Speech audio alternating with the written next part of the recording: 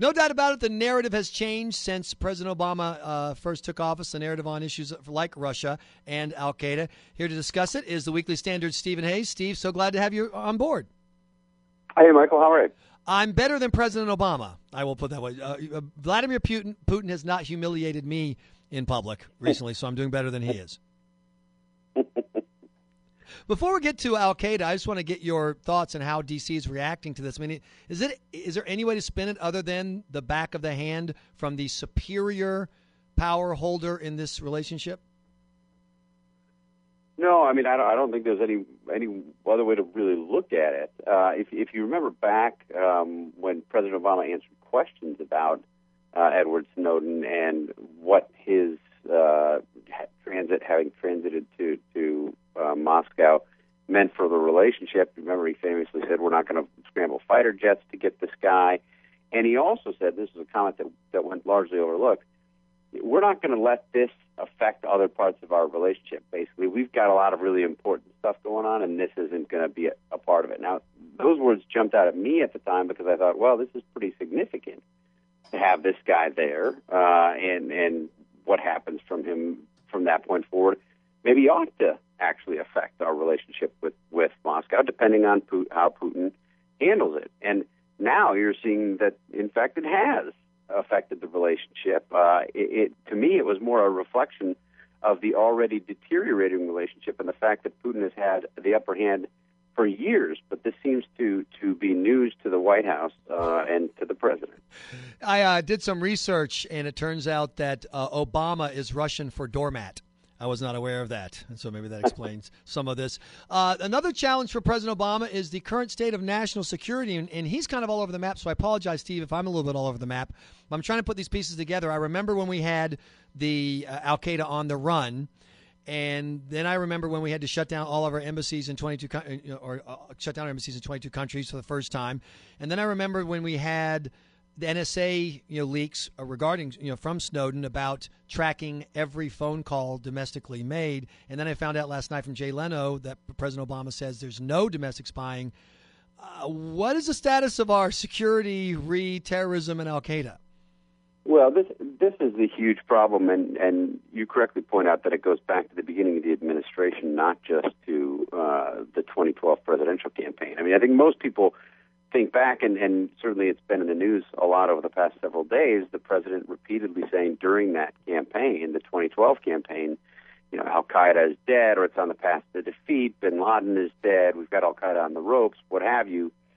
And then you move into this year, and you have the president giving speeches, in effect declaring the war on terror over.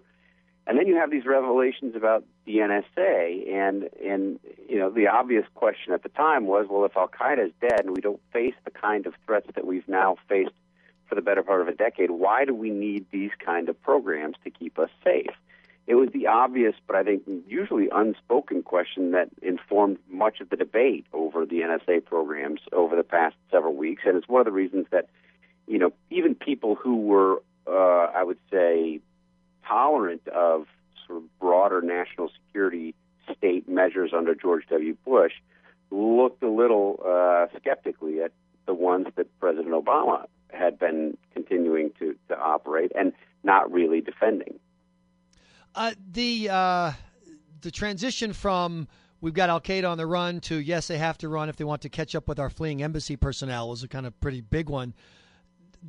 How does the White House square that circle other than trying to say, well, we meant core al-Qaeda, which apparently is like an offshoot of it's not really al-Qaeda. It's like the National League versus American League or something. I once again, I can't figure it out.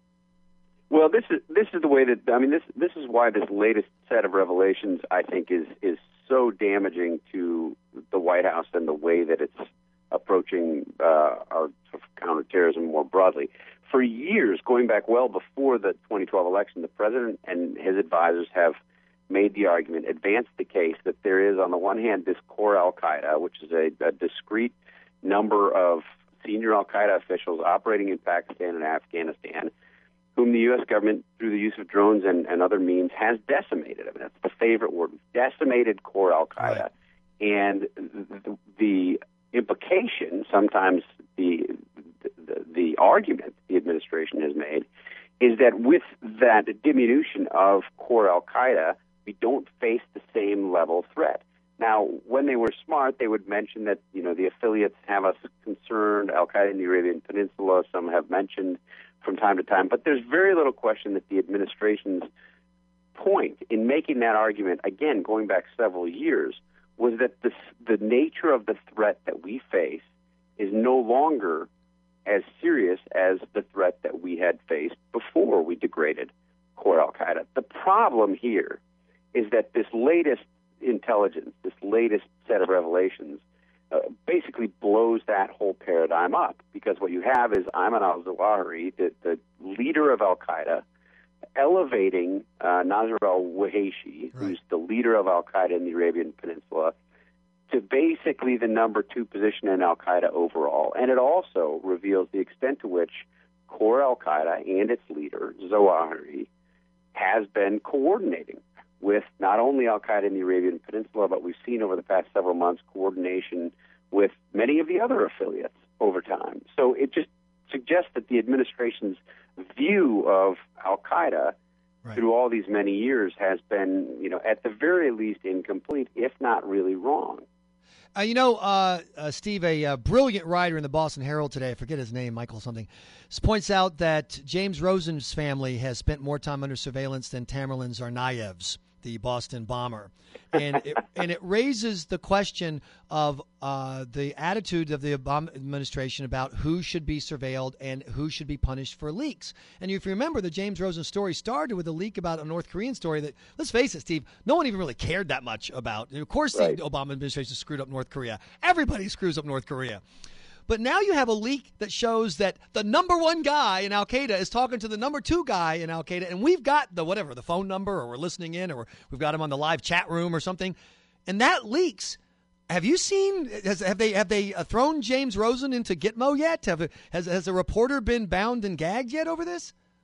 No, boy, this is an incredible leak. I mean, there are a number of different stories about how the United States obtained the intelligence that led to these closures of nearly 24 embassies in the Middle East and South Asia.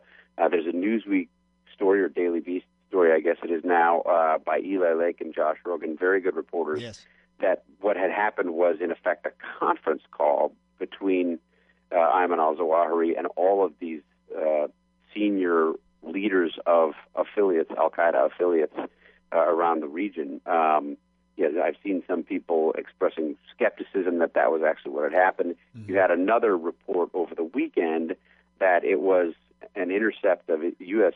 intercept of communications between this Zawahiri and a leader of al-Qaeda in the Arabian Peninsula.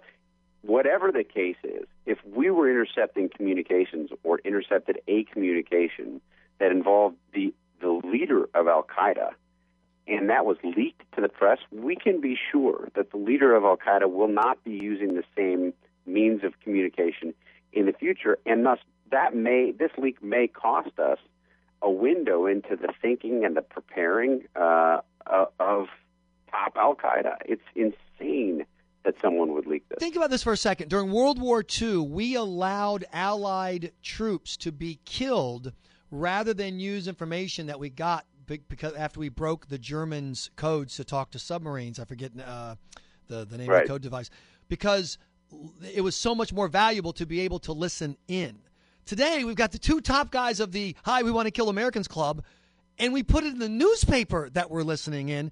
And where is the once again Rosen-like or whatever outrage? Right, exactly. And there's some there's a debate. Nobody really knows exactly where this leak came from and why it happened. I think some people believe that this was a White House directed leak.